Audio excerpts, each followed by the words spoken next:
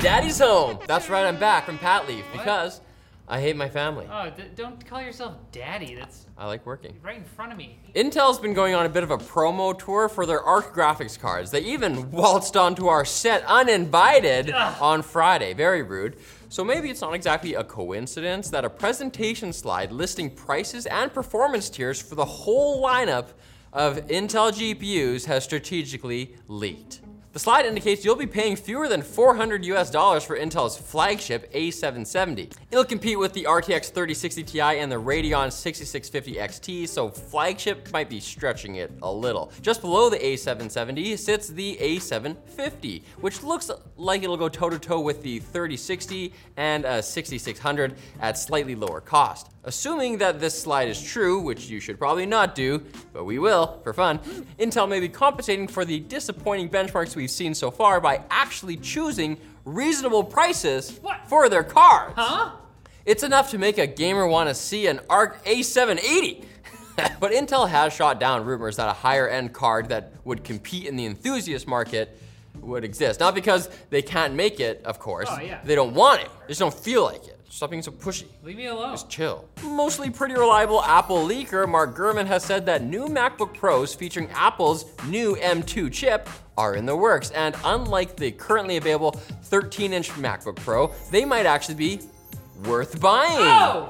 Whack! Got him! One will be a 14-inch model, while the other will have a 16-inch display. And while it sounds like we shouldn't expect much in terms of different design or outward features, Apple appears to be hoping the new M2 Pro and M2 Max variants will be enough to entice prospective buyers.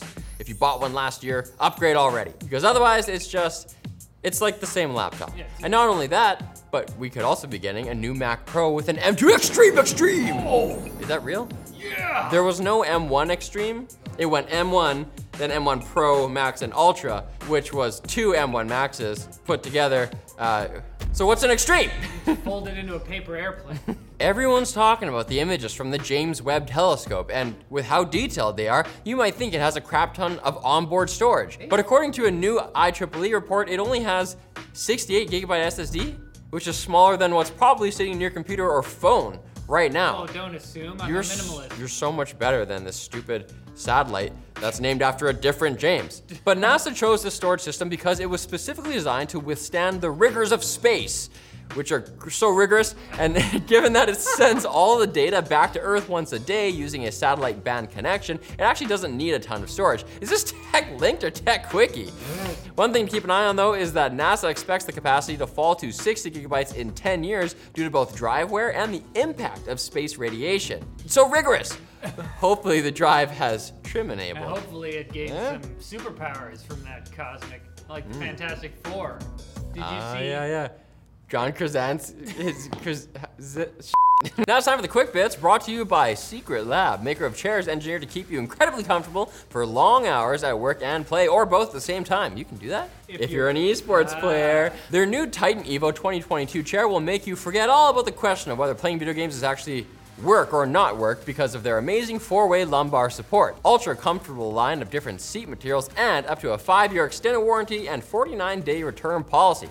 You could almost use it for your whole esports career and then return it after. Bam! When you're 26. Yeah. Head to the link in the description and check out Secret Lab today. Quick Bits are just one way of connecting to the great cosmic mystery of tech news. There are other ways, but they're unnatural. In the ever-spinning rumor mill regarding the RTX 4000 series, we've got another one for you. It's now being claimed by a leaker that the only card we might see before the end of the year is the RTX 4090, while everything further down the product stack will be delayed until 23. The delay is likely being caused by oversupply of current gen GPUs in a natural systemic process that occurs without any human intervention that may or may not make NVIDIA more money. Nothing we can do. Hey, at least you can buy something. That's true. Huh? The chair of the FCC wants to increase America's broadband standard to 100 megabits down and 20 up from the current mark, which is 20 down and 3 up. Pretty ambitious for a chair. The old standard had been in place since early 2015, and growth in both overall data usage and work from home has caught the FCC's eye. If the standard is increased, the FCC can take more action to promote deployment, but current political deadlock makes it unclear when that will ever happen. Oh. This could have been a statement about any policy change ever. Usually they get so much done. Yeah. Speaking of politics, 2 US representatives have asked the Federal Trade Commission, that's the FTC, Riley, to take harder action against VPN services that misrepresent how well they protect user privacy. Their concerns revolve not just around deceptive advertising, but also that it's currently challenging to audit any claims VPNs make. But it's not clear if or when the FTC will actually do anything about it. Again, broadly applicable. I mean, it's like the VPNs are in office. Instagram has rolled out a feature allowing users to make purchases from chats. The idea is that you can ping an account with any questions about products, and if you want to buy, check out directly inside the conversation, baby.